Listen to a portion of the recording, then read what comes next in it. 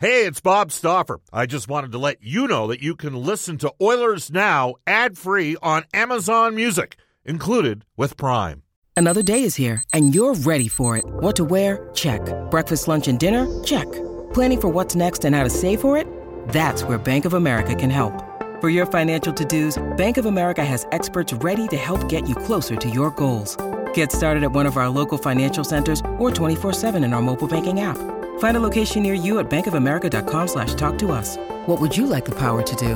Mobile banking requires downloading the app and is only available for select devices. Message and data rates may apply. Bank of America N.A., member FDIC. We are pleased to be joined by the general manager of the Edmonton Oilers, Ken Holland. Hello, Ken. How you doing?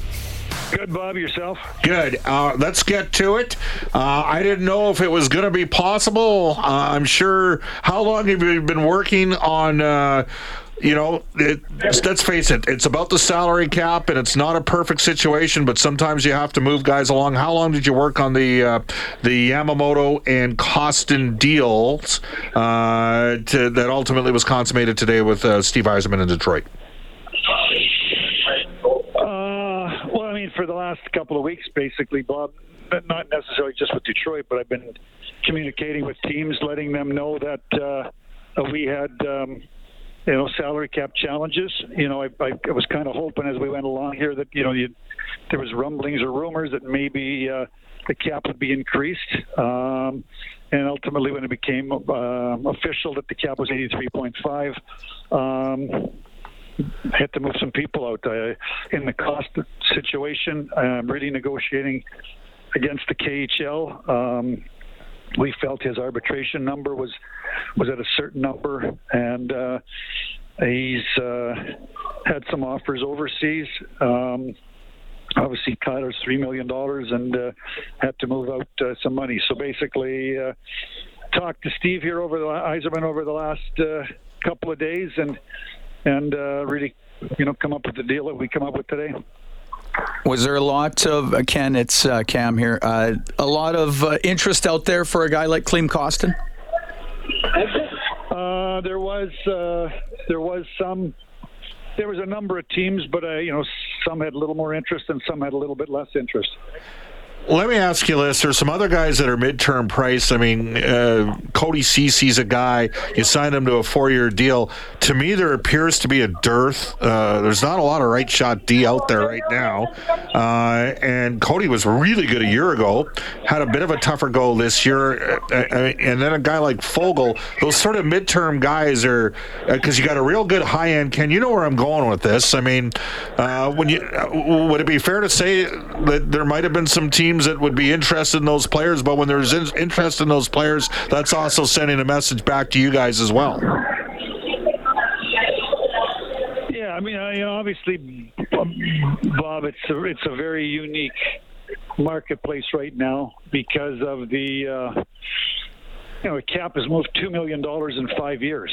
So we're making decisions that we normally would not be making. The cap maybe should have been $95 million now if there was no pandemic, but there's been a pandemic, so you're making decisions on the fly.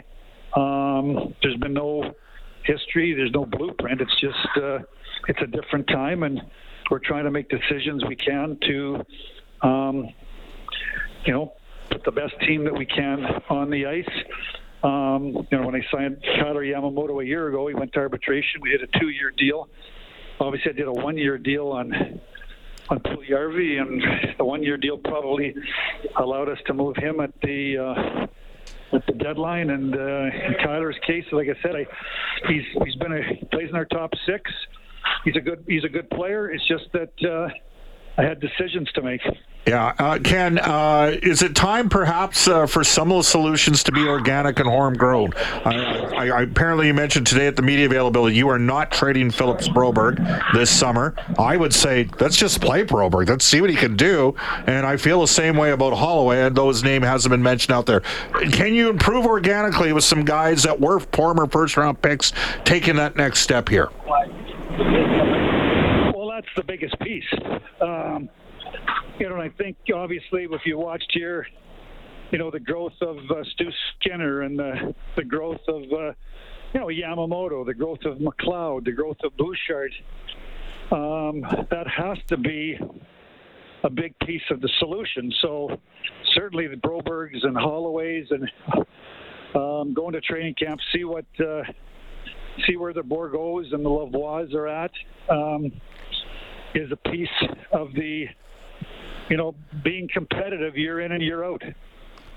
I know it's very busy with the free agency here and kicking off on Saturday, but a couple of deals still to be done as far as restricted free agents go with Evan Bouchard and Ryan McLeod. Really, I would guess at the top of the list. How far down the road are you on those?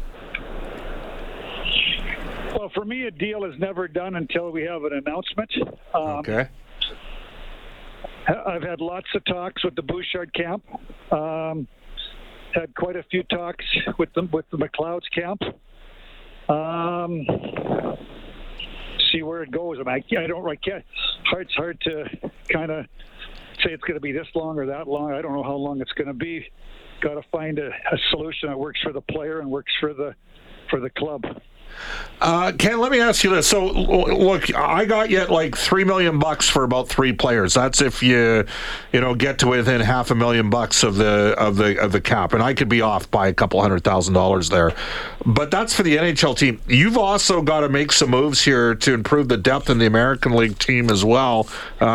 In my world, I see a first-line left wing, a first-line center, and 2 top 4 defensemen. Are those something that the organization, your son Brad Holland's director of pro, Keith Gretzky runs the far? I mean, that's in a perfect dream scenario that you would add a couple top 6 forwards and a couple top 4D. Is that feasible? Can you make that happen? Yeah, you're absolutely correct. I mean, we do need to add some depth to Bakersfield. And Desharnais is another guy that obviously came up last year. So, yes, we're going into free agency on Saturday, July 1, and we do need to sign 3 or 4 players that are good depth players that can come up in terms of injuries and give us some games. So certainly that's high on our priority list heading into Saturday. Ken, do you envision signing another NHL? Like we're talking about guys on NHL, AHL deals or guys for the farm. Do you see a scenario where you'd sign another sort of strictly NHL defenseman on a one-way, or is the focus more at forward? Obviously we've got 7 defensemen.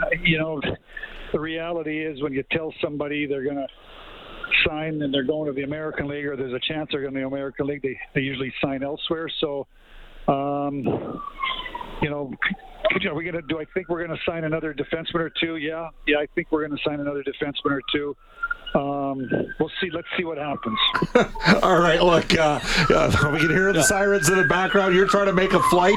Thank you very much for the time you've given us this week, Ken. Thanks, guys. You bet. That is Edmonton Oilers General Manager Ken Holland. If I'm reading between the lines here, Cam, look at what the Oilers had. They had 7 defensemen. They played Ekholm and Bouchard. I think Bouchard's getting a bridge. Nurse and Ceci, Kulak and Desharnais and Broberg. I have a feeling you're going to see Broberg get the opportunity if we read between the lines. Ken Holland stated we're not trading Broberg. I think the time is, there's a saying, you know what, or get off the pot here. I think the Oilers need to see organically what Broberg and Holloway can do. And for me, that means Holloway in the top 9 and Broberg in the top 6. And you know what? If it's between playing Broberg or Desharnais, because you got Ekholm, Bouchard, Nurse, Ceci, and Kulak, away you go. To me, that's how I see the D. I see in addition with a couple AHL guys that are call-ups in that sort of organizational 8-9 zone with Nima Leinen in the mix there as well. I see a couple D-men getting signed. And then the Oilers, to me, have 3 open spots. Again, they've got Kane, McDavid, Hyman, RNH, Draisaitl, an open spot at right wing.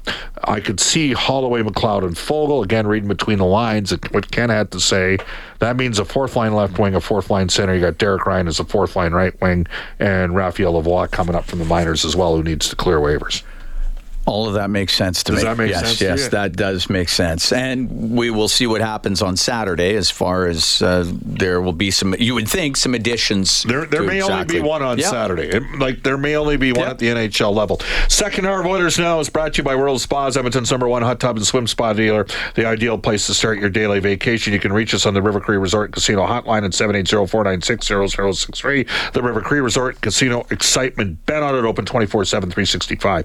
You can text us on the Ashley Fine Floors text line. Get the new floors you always wanted at Ashley Fine Floors, 143rd Street, 111th Avenue. I have a feeling Ken was literally walking to the airport as he was doing that interview. It sounded like he was walking and moving.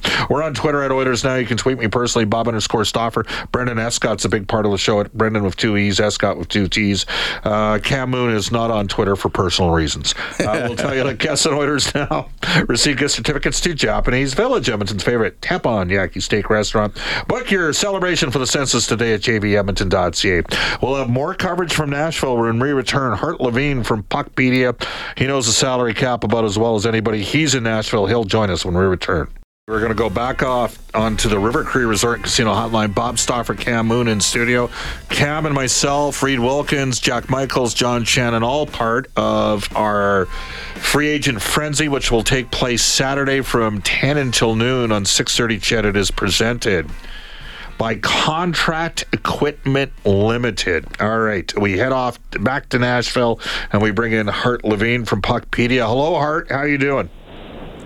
I'm doing great. How you doing? Good. We just had Ken Holland on. He talked about the fact that in 5 years the cap's gone up $2 million, and we're seeing hard decisions being made with decent players, including Kailer Yamamoto. Does this reinforce the weaponization of cap space, in your opinion? Yeah, we've seen a lot of good players traded for basically nothing, just into cap space. And that's the world that the NHL is living in right now, yeah. Cap space is a weapon. Look, Carolina, for the last couple of years, they let their big free agents walk, and then they get other good players for free. And that's what happens when cap space is so valuable. Which trade has... I got to tell you, I was a little surprised about the Penguins taking Riley Smith. And maybe I've underestimated how good a player. I mean, I'm looking at Pittsburgh, and they had Zucker was a free agent. Maybe they're not bringing him back. I don't know. But Jason Zucker was a pretty good goal scorer for the Penguins, and they signed Granlund, and some people suggest Connor McDavid, Leon Draisaitl, and Ryan Nugent-Hopkins are power play merchants. Have you ever watched Michael Granlund play? Like he's a guy who's driven some numbers from the PP. Has there been a trade over the last 24 hours that's maybe surprised you a bit, or even a course of action, including the Hawks very quickly announcing that they're going to buy out Josh Bailey after acquiring him with a second-round pick from the New York Islanders? Well, I thought the Tyler Toffoli, I thought the return for him was a little light. I mean, 30 goal scorers, really reasonable cap hit for one more year. And we just saw cap space is so valuable. So I thought the return for Toffoli was kind of light, and then I thought LA gave up quite a bit for Dubois. Those trades really struck me. I think with Bailey going to Chicago, I mean, so that cost Chicago $2.33 million of real cash. So they basically bought a future second round pick for $2.33. We can look back at that Cassian trade. They traded him and a future second and a third, and that was about $6 million over 2 years, right? Or $6 million, and they got future second and third. So it's like a third of the money, and the difference in the cost was a third. So that seems kind of like right. If the team has money, it's worth buying a pick. The other thing for Chicago is they have to get to the floor. I mean, even with that buyout, they're under the floor. They got to spend another $1 million to get there, which they'll be able to do. But it just shows not only do they have cap space, they do have to pay some players to get to the floor. I think that's what you saw in these contracts: the Foligno and Athanasiou, and now the Josh Bailey buyout. Hart, what do you expect on Saturday? How busy a day do you think it's going to be? Well, I think it's interesting with the tight turnaround between the draft and free agency. I mean, usually when there's a week, all the deals are kind of all worked out and done, and then they just, kind of getting announced on July 1st, even though we know that, officially there's no tampering allowed. But, but I think this time with the tight turnaround, I know obviously there's some of that talk that's been going with free agents, but the teams are really focused on the draft and their lists, and they've been focused on trade stuff. And I think it's pretty quick for them to now get their head around what are they doing with their free agents or other free agents, start gauging the market. And I don't think we'll see as much like kind of right when the bell sounds on July 1st. I think it'll take a little bit of time. And you add in the tight cap space. I could see this, dragging out a few days. I mean, the holidays, Yes. in Canada and the U.S. might. So maybe it's like a couple days, and then maybe nothing happens till the middle of the following week. I think it's just a combination of the tight turnaround, and so not having all the free agent deals sort of figured out, and and that tight cap. I think it might be a little bit more of a slow burn. From Puckpedia, Hart, Levine, Bob Stauffer, Cam Moon with you on Oilers Now. Hart, tell me this: 83.5 hard firm cap for this year. Where's it going to be next year? Well, now that the escrow will have been paid off at some point during the course of the season, the owners will actually own the players some money back here by the end of the season. So where do you envision, June 28th of 2024, what are we looking at? $88 million would be the cap?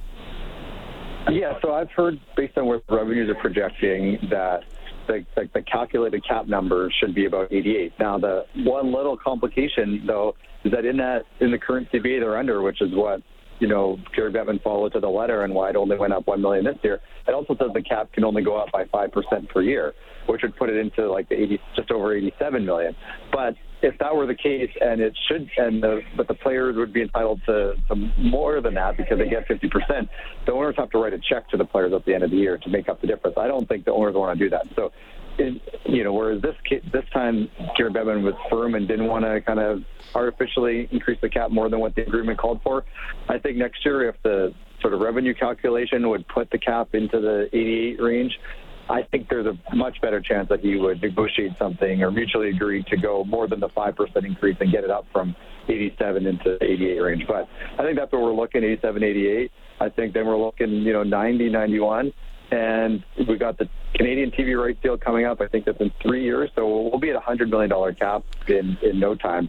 And that's why teams like the Oilers, if you look at the Oilers compared to other teams, they have more guys locked up long term. Like Toronto has nobody after a couple of years. Now Calgary doesn't really have anybody after a couple of years. They're going to be signing players now in a $88, $90 million cap environment, where the Oilers are going to have players signed that were signed in an $82.5 million cap environment. I think they don't have the flexibility that these other teams will have. I do think that will make it'll give them a bit of an advantage having some contracts that will probably look like bargains in 2 years. Yeah, well, it's funny how the Leon Draisaitl deal looks differently now than maybe before. The one thing I would say just about the Canadian TV deal, Bell's going to play a factor in this. And, Bell's gotten out of all sports radio over the course of the last 2 years. And we're hearing that Bell wants to get out of producing local news, which is kind of the mandate for the CRTC granting approval of purchases. Well, you do have to cover the local news if you're going to. I'm going to be intrigued to see, is it possible Rogers might be bidding against himself, or maybe Bell's just saving their money up to get back into the national rights game, Hart, because that's going to play a huge factor in Canada. It will, but I mean, hockey's obviously the hottest property in Canada, and this deal was a 13-year deal. So even if, maybe it's not going to go up by as much as people would hope, they're going to get more for the rights than they had in the last deal. It's 13 years later, right? And there'll be a market for it because it's the hottest property. So yeah, how much competition there is, that could determine how big of a boost they get. But I don't think there's any argument. I think they'll definitely be getting some boost from the new Canadian rights deal.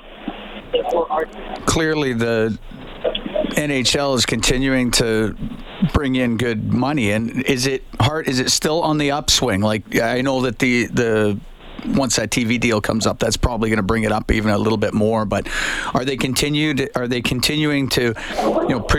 project in an upward manner? Yeah, they continue to project that. I guess the question always is, this day and age, revenues go up. I mean, there's inflation, there's, things happen, but is it going up enough? And I think that's where, from the player side and the PA side, that's where their gripe is that does the NHL do enough to be aggressive to grow it? Like, at one point, there's that famous cover from Sports Illustrated in the 90s that the NHL was pot and the NBA was not, right? And now look where the two leagues are. So I think that, new leadership in the NHLPA, I think there should be and probably will be a big push. Like, how do we not just be content with growth of a few percent? How do we get some rapid growth? I mean, look at what some of those Netflix shows have done for sports like Formula One and golf and tennis, right? Like, how do you do something like that for the NHL? How do you break through and instead of just being confident that it's the biggest, best hockey league in the world, how do you try to make this, one of the biggest, most successful sporting or entertainment attractions in the world? And I think that's what we'll see a fight over, a debate over the next years. How does that happen? Hart, one final one for you. And I know you're at the event. You're sitting up there in Media Row. I'm trying to figure out what Arizona was doing in the first round of the draft. And I got a couple of friends that work for that club, but I was perplexed, to say the least. What was more surprising, that Carlson went second or the two picks that the Coyotes made in the top 12?